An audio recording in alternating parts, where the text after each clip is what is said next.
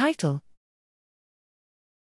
Fecal microbiota transplantation from Alzheimer's participants induces impairments in neurogenesis and cognitive behaviours in rats. Abstract: The gut microbiome is emerging as an important susceptibility factor in Alzheimer's disease AD, possibly due to the increased prevalence of pro-inflammatory genera in gut microbiota of AD participants.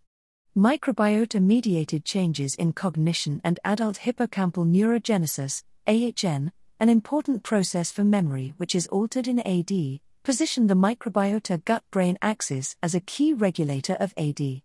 However, it is unknown whether gut microbiota alterations are the cause or consequence of AD symptoms. We transplanted fecal microbiota from AD participants and age-matched controls into microbiota-depleted naive adult rats and found impairments in AHN and associated memory tasks, which correlated with clinical cognitive scores. Discrete changes in the rat's cecal and hippocampal metabolome were evident. Serum from AD participants also decreased neurogenesis in vitro and correlated with cognitive scores and pro-inflammatory genera. Our results reveal that the cognitive symptoms in AD may be due to alterations in gut microbiota, and that impaired neurogenesis may be a mechanistic link between altered gut microbiota and cognitive impairment in AD.